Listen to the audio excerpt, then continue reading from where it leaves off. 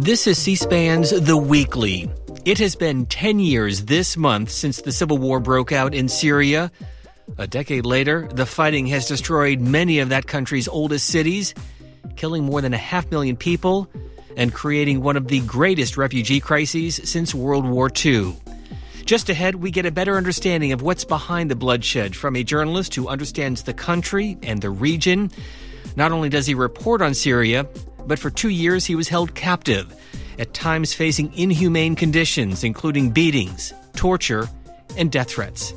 Theo Padnos chronicles his confinement in the book Blindfold, a memoir of capture, torture, and enlightenment. He also offers this outlook on the country's long-term future. Syria is in for a long, hard road. I hope and believe that one day the outside world, particularly the Western nations like the G7 and will say, we, on behalf of the people of Syria, we need to come to an accommodation with the Syrian government such that we resume diplomatic relations and we allow the students to study at foreign universities, come back and re-enrich the country with brain power.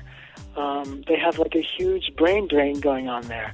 But the near-term future is grim. More of our conversation with Theo Padnos. It's just ahead. But we begin with a look at our most recent military action in the region, that U.S. missile strike along the Syrian-Iraq border late last month, taking aim at a facility used by Iranian-backed militias. Here is Pentagon spokesperson John Kirby. This really was a defensive strike meant to help protect in the future American forces and coalition partners, given what we knew those structures were used for. Right there on the other side of that border to provide throughput for these groups and their activities inside Iraq. So very much was a defensive operation to protect our troops and our coalition partners, as well as I said at the outset, to send a strong signal about our resolve. That from the Pentagon spokesperson John Kirby. Theo Padnos is joining us from Vermont. His book, Blindfold, we'll talk about that in just a moment. But let's discuss the military airstrike, why it took place, what the U.S. objective was, and the significance of this region between the Iraq and Syrian border. Yeah, I mean, allegedly, the pro-Iranian part of the Iraqi military is harming U.S. forces in Iraq, and we are trying to send them a message, don't harm our people. Look, Syria is a broken country. They have zero offensive capacity at this point, and the right thing to do is to negotiate a settlement with them, and which they would be very happy to do. They need everything, and they have relatively few demands. One of them would be, please stop bombing us. You know, they're getting hit from the left. They're getting hit from ISIS. They're getting hit from Israel, and they're getting hit from Turkey. And they have international jihadis coming in and blowing up the law enforcement authorities. The country is on its knees, really, and they would sue for peace in an instant if we only gave them the opportunity. Our main issue with Syria, of course, is that we refuse to speak to the government. We believe that Bashar al-Assad is such an odious figure that we can't communicate with him.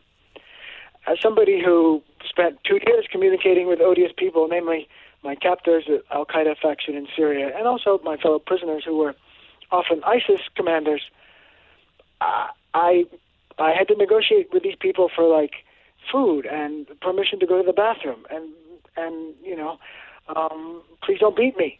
I did it every day for 2 years. When human life is at stake, as it is in Syria, the appropriate thing to do is to negotiate and to not say, my scruples prohibit me from talking to you goodbye, which is what we do with Syria, and by the way, also with terrorists when they have our own people.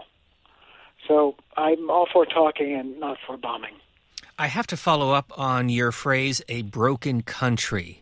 Explain what you mean. What is life like inside Syria? Why is the situation so dire?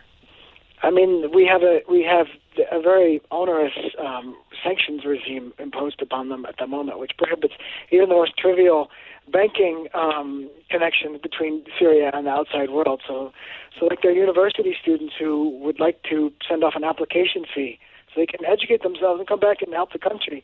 They can't do this. I mean, the entire country is like blockaded economically, and we do this because, again, we're trying to punish the Syrian government, but the Syrian government is like fine. They have ways to get their own cash in, and so are the bad guys among the terrorists too. By the way, they also have their own ways to bring in the cash. It's the people that are suffering, and if we have any compassion or like foresight, because the country can continue to collapse. It's like it's not at an end state of collapse. It can carry on for a number of years, slow motion collapse. There are millions of people that are doing their best to go about an everyday existence there. It's hard to get money enough to buy fuel to heat up the kettle, to heat up an evening cup of tea. That is the state that they're in. Nevertheless, those people kind of are scraping enough cash, just drink tea in the evenings and buy some cucumbers, some rice. But that can also collapse. And then there are numerous minorities. It's not just the famous Alawites, this Shia-esque minority that is there may be 4 million people in Syria. The President Bashar al-Assad is a member of this religious minority. It's not only them. There are Christians. There are Shiite. There are different flavors of Christian. It's a rich tapestry, or mosaic, as they often say in Arabic. And it can be destroyed more deeply and more permanently than it has already been destroyed. So, we need to have compassion and common sense with regards to Syria. And instead, all we can think of to do is to just bomb them. When you were taken captive in October of 2012, one of the reasons you were traveling to Syria was to look for, quote, the deep, invisible causes of the civil war in that country. What are those causes? What do Americans need to know to understand the history of the fighting that's been going on in that country that's caused so much bloodshed, so many deaths? It's obviously a complicated issue. The easy answer is to say, listen, the Shia-esque minority in Syria, which is the Alawites, and the Sunni majority population, maybe 85% of the people, have been at each other's throats for centuries. This is true, but they've also coexisted peacefully for centuries.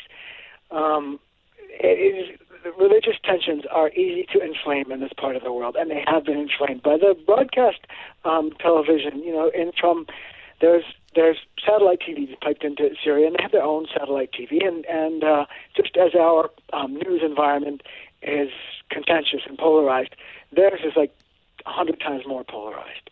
And the pro-government people come on the TV and instigate or let's say inflame the passions, and so do the anti-government people. This has been going on, since in a very serious way since the beginning of the violence there. So that's a cause. But to me, the biggest issue is that these outside actors, namely like the Gulf countries, and behind them the CIA and the U.S. and even the European governments, and are sending in weapons to arm the rebels. Now, if they just stopped arming the rebels would be forced to speak and say what they want. I lived with these guys for 2 years. If you ask them, what do you guys want? What does ISIS want? Okay, they want a caliphate, but that's not. They could even negotiate that. Can we have some religious self-determination? Which, by the way, they've had for a long time. But they just kind of refuse to pronounce reasonable demands in words. Instead, they throw bombs. So the reason why they're throwing bombs is because we're giving them to them. We've given so many high-tech weapons. They've really overwhelmed the Syrian military and have caused the Syrian military to go off and get weapons from Russia and Iran. And just like a hateful arms race, every time we throw in a new kind of weapon, well, the Syrian government is forced to go off and get some more odious and harmful and destructive kind of technology that will blow up the rebels. And, of course, it's the women and children that suffer the most, and young people in general, who are easily deceived by these unscrupulous commanders who want recruits. There is a religious element to this thing. I would say the deepest cause is economic injustice. There's a tiny 1% of elite people that are living off the backs of everybody else, and there needs to be some more just distribution of the national wealth, which does exist, by the way. And the way to establish a more just dispensation in Syria is for all the countries of the world to come and help, particularly countries that have expertise in how best to share the proceeds from natural resources. And, well, this is an established problem in the world that people fight over natural resources, but there are also established solutions. And by not communicating with the Syrian government at all, we have forbidden them from accessing such expertise as there is out there in the world, which is considerable. What is incredible in hearing what you're saying, the many factions and the deep-seated strong feelings that go back centuries in that part of the world. My question is, do you think that the U.S. should do a better job negotiating with Bashar al-Assad? Is that what you're suggesting? Of course. Yes, if I were president, I would call Bashar al-Assad tomorrow. He's got to make some concessions. But in exchange for concessions, we need to welcome him back into the family of nations, and he'd be happy to make them. Among other things, they have there's a journalist named Austin Tice who is conceivably in the custody of the regime. Now, I know it's a high priority for the White House to get this guy, Austin Tice, back or to figure out what happened to him. Well, if we were willing to speak to the Syrian government, we could make progress on that issue, but we won't speak to them. But, forget about the Tice situation. There's a slow-motion implosion of that country. And in order to stop it, we have to engage the government. We have to, forget about these crimes that have been alleged against the Assad regime, which are substantial and considerable and have to be investigated someday. But at the moment, people continue to die, and we want to stop the ongoing death. To do that, we really need to, first of all, there has to be a monopoly of force. And to give, the rebels the monopoly of force, we have no idea what would happen after that. But I have lived in a situation in which they have the monopoly of force. They kill vulnerable people. I happened to be a vulnerable people. They didn't kill me, but other rebels killed other Americans, and they just take it out on whoever's nearest and most vulnerable, and they take it out on mentally handicapped people and women and children. It's just it's terrible the way that the rebel governments behave. Now, visitors, I know that every once in a while a visitor goes in and things look more or less okay, but deep down inside they're not okay. It's like a Handmaid's Tale society in those rebel-controlled regions, and I know it's not great in the Bashar al-Assad part of the country either, but they're functioning schools, they're functioning universities, traffic police, banks, magazines, newspapers, cafes. The society exists. You're not going to find a proper functioning university under the new incarnation of Jabhat al-Nusra, which is called Hayat Tahrir al-Sham. They just teach the Quran, Allahu Akbar, which is fine. It's good, but the kids also need math. They need biology. They're not going to get biology under Hayat Tahrir al-Sham. They're not going to get the most basic facts about the world. They're going to get blind obedience and loyalty to the Quran, which is not what young people in the world need today. As you know, President Assad has been rare to sit down with Western reporters, but this from a couple of years ago, and my question is, you listen to this from a Dutch television network, whether or not what he is saying, that the people of Syria continue to support his government, is the case today. Let's listen. I think the majority of the people now support their government, regardless of their political spectrum, and they still support the unity of Syria and the integration of the society as one society with multicolor aspects. Now, we hear shelling every day, even here in Damascus, even close by to where we are now. You say there's unity, the people believe in their government. Are you still so confident about that? I'm more confident than before. Is that the case today, Theo Padnos?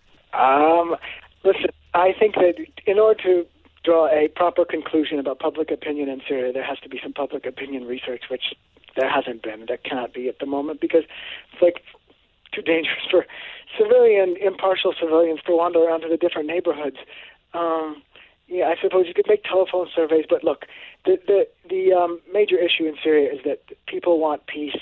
The country has been polarized. Certainly half of it despises Bashar al-Assad. I mean, I don't know the statistics, but some significant number of the people, they would like to see him hanged from the nearest tree. And then some significant number of people hate the rebels so much that they want to hang all of those guys. I think everybody wants peace. And when I was there, I haven't been there since 2014, but the people that I talk to on the telephone, and I do talk to them every day, they, in a sense, they would take ISIS. They would take Bashar al-Assad. They just want the violence to end. And it's continuing, partly because the rebels have so many guns. It's like, why won't these rebels just give up their guns and come to the negotiating table? Well, I know the reason for that is because they say victory or death. They're going to fight until the bitter end, and they're going to force some more significant military power to come and kill them all, which we don't want that to happen. But that's the leadership among the rebels right now has that attitude, and of course, in such a situation, a lot of women and children are going to die. And as you well know, President Assad is quick to blame the U.S. This is from an April 2017 interview in which the Syrian leader says the U.S. is not serious about fighting terrorism. Let's listen to that. The United States and the West, they're not serious in fighting the terrorists. And yesterday, some of their statements were defending ISIS. They were saying that ISIS doesn't have chemical weapons. They are defending ISIS against the Syrian government and the Syrian army. So actually, you cannot talk about partnership between us who work against the terrorists and who fight the terrorism and the others who are supporting explicitly the terrorists. As you listen to that, can you explain to a Western audience what that's all about? Yeah, I mean, he is aware that the U.S. government has been sending tow missiles and other kinds of equipment that we don't have any idea about because it's all covert operations, and tons of cash into Syria and into the hands of people who are named like Abu Hassan and Abu Hamza, and that's basically all we know about them. We really, they go, I'm part of such and such a group, and today and he produces perhaps a piece of identity paper that says he's part of such and such a group, but the next day he changes. And these weapons move around in Syria like little fishies. They go from one pool to the next, and it's like a Middle Eastern bazaar. As soon as you cross the border into Syria, everything is for sale, and if it's not for sale, it can be stolen. And if it can't be stolen, it can be you kill the owner, and then you take the stuff that he owns. And of course, we know that all these weapons have eventually ended up. They were supposed to end up in the hands of like the good rebels, and maybe they did, but very soon thereafter, those weapons ended up in the hands of the bad rebels, and the young jihadis, by the way, that come in from Europe and America and all across the world to murder the Syrian law enforcement authorities. When I was in prison with like slightly more than a dozen of these law enforcement authorities, and most of those people were eventually killed or anyway disappeared. Their families are still looking for them 6 years later. Now, I suspect, I'm certain of it, that the military capacity that the U.S. government gave to these rebels enabled those killings. So Bashar al-Assad is trying to defend his own law enforcement people, which he's entitled to do. Think of how crazy it would make us if a foreign government was sending weapons to the insurrectionists at the Capitol and saying, like, you guys, your problem is you don't have enough tow missiles. Well, why don't you we get some tanks for you. Night vision goggles. It would make us crazy, and we would go after the foreign government, and we would go after the rebels, of course, and that's what the Assad government is doing. And they've lost, not hundreds of thousands, but tens of thousands of their own people. Like the country is on its knees, and so I think his complaint is legitimate. Like, what on earth is the Western? Like, why are we supporting these rebel factions? Allegedly, we feel that Bashar al-Assad is so bad that we can't, we have to support the alternative. But the alternative is worse. I'm here to tell you. The alternative is much, much worse. More sinister. It's like they don't want to have a society, a functioning society. That the rebel people, the government there, their aim is to carry on the jihad forever and to export it. They're not interested in schools. They say, yes, we're in schools, blah, blah, blah. It's nonsense. They just want to have war. Why? Because they like it. It's like they get the pickup trucks, they get cool guns, and they run around in the desert, and they say, yes, we're going to have this just and beautiful society. But all the people who can help them build a just and decent and rights-cherishing society have fled. It's just too dangerous there. It's like they don't have running water. In the households, in order to get water, you have to pay for it. You have to, and the guy, it's got to be smuggled in a lot of times because they don't have potable water in the ground. So they need the most basic infrastructure, and they're not trying to build it. They're just trying to get more guns. So I don't believe them when they say, oh, yes, we're trying to construct a just society. I believe that they're trying to construct more guns for themselves, more pickup trucks, and carry on the jihad in the next city that will receive them. So based on all of that, how is President Assad able to maintain his grip on power as the leader of Syria? I mean, I believe that the Assad government maintains its grip on power because they have kind of a rump security apparatus that in the regions under its control still functions. I mean, they have managed to export a large percentage of the rebel guys up into the northwest corner of the country in the Idlib province.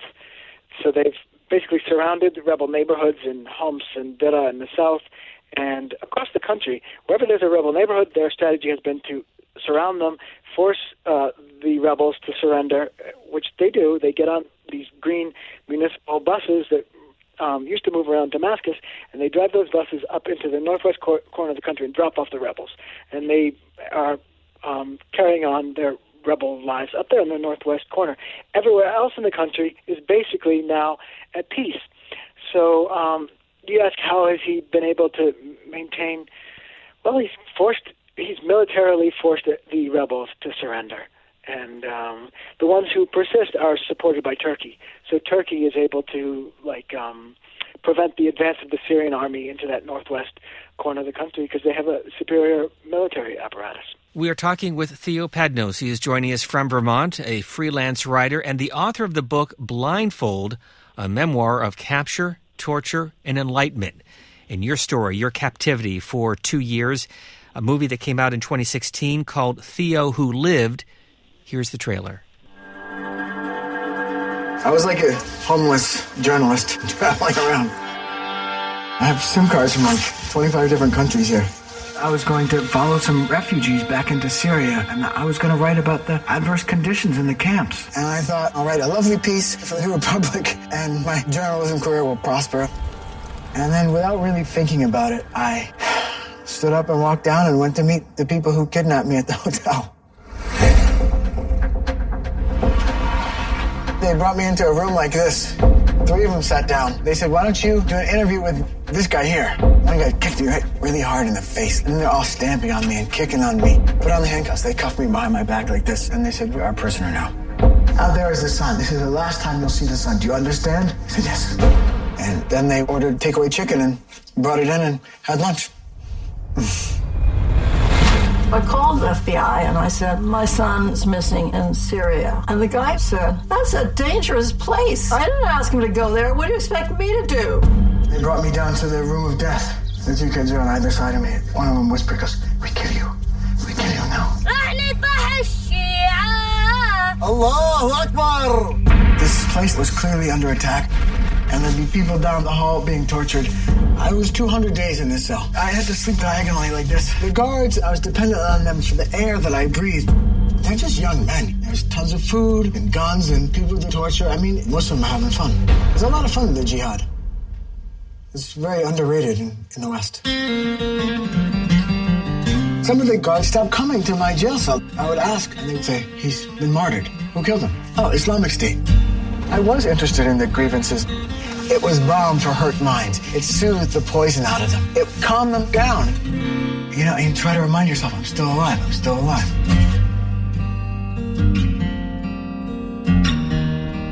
I rescued something from the disaster of 2 years, and it was this story.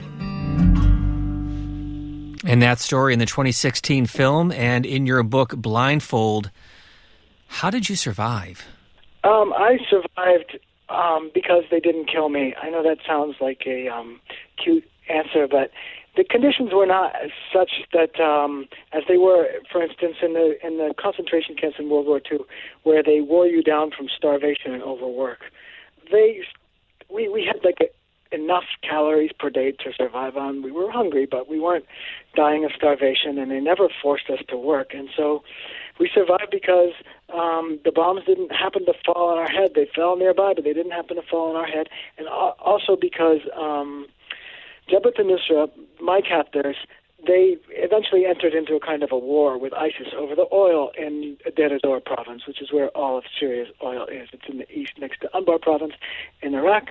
And so the top Jabhat al-Nusra commander and the top ISIS commander basically declared war on one another.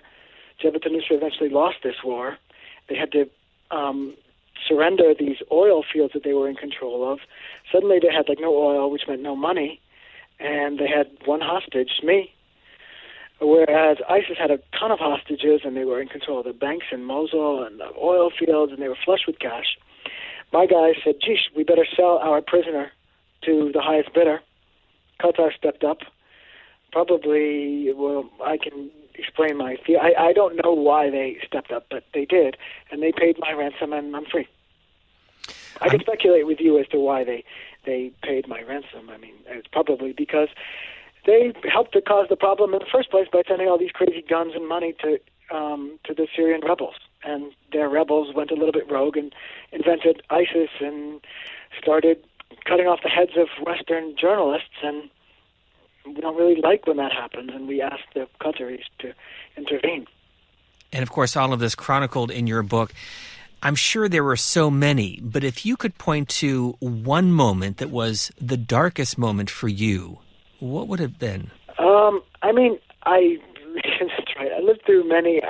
The most horrifying moments probably occurred, in the beginning when I was certain they were going to kill me. Like in the first few months, I just knew that they were preparing to kill me. And every time they walked by my cell door, I was prepared for them to walk in with their knives.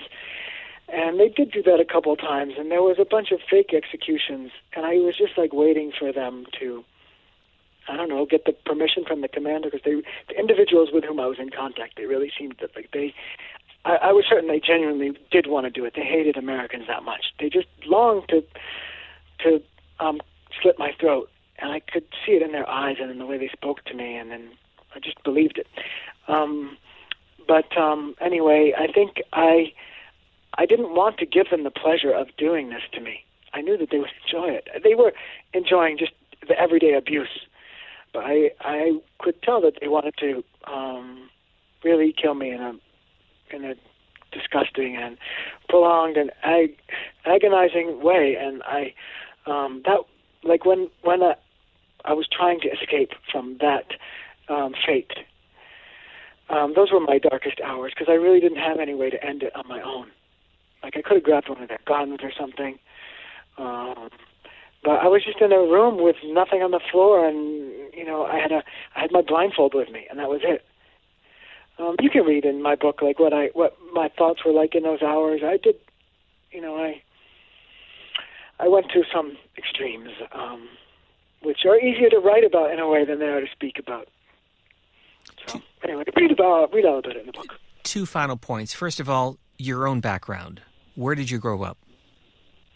I grew up in Cambridge, Massachusetts, and Woodstock, Vermont. Let me conclude with this question based on your own experiences and what we've talked about today. What is Syria's future? Oh, gosh. Syria is in for a long, hard road. I hope and believe that one day the outside world, particularly the Western nations, like the G7 and will say, on behalf of the people of Syria, we need to come to an accommodation with the Syrian government such that we resume diplomatic relations and we allow the students to study at foreign universities, come back and re-enrich the country with brain power. They have a huge brain drain going on there. But the near-term future is grim. The lira is tumbling into the toilet. people don't have enough home heating oils. Like they don't have propane to make tea in the evenings or the morning. Everybody wants to leave. So the near-term future is more brain drain. And, of course, like, the more that the confidence in the togetherness of the country collapses, the more gangs take over the streets. So if you own anything, it belongs to the gang. So you get a nice pair of shoes? No, you don't. You don't have that. Somebody else takes it. You get a nice car? It's not yours for very long. Nobody wants to acquire things because they know they can't possess them. Apartments, it's like you try to rent an apartment. Well, actually, somebody comes along and says, get out of here. This is our place now. You piss off. And you don't have a choice because they have guns. It's like this way in the Assad-controlled regions. I know this because I speak to people who live there every day, and it's much worse in the regions controlled by the rebels because they really don't control very much. They have less force, and they operate symbolically. If they catch one bad guy, they cut off his hand. But that leaves 200 bad guys running around doing what they like. The book is called Blindfold, a memoir of capture, torture, and enlightenment. Theo Padnos, a freelance writer. Thank you for allowing us to better understand Syria and that part of the world. We appreciate your time. Well, thanks so much for allowing me to talk to you. The book is titled Blindfold, and his 2016 movie, which also chronicles his time in Syria after being captured by al-Qaeda forces, it's titled Theo Who Lived. Don't forget to sign up so you never miss an episode of this podcast, The Weekly. I'm Steve Scully in Washington. Thank you for listening.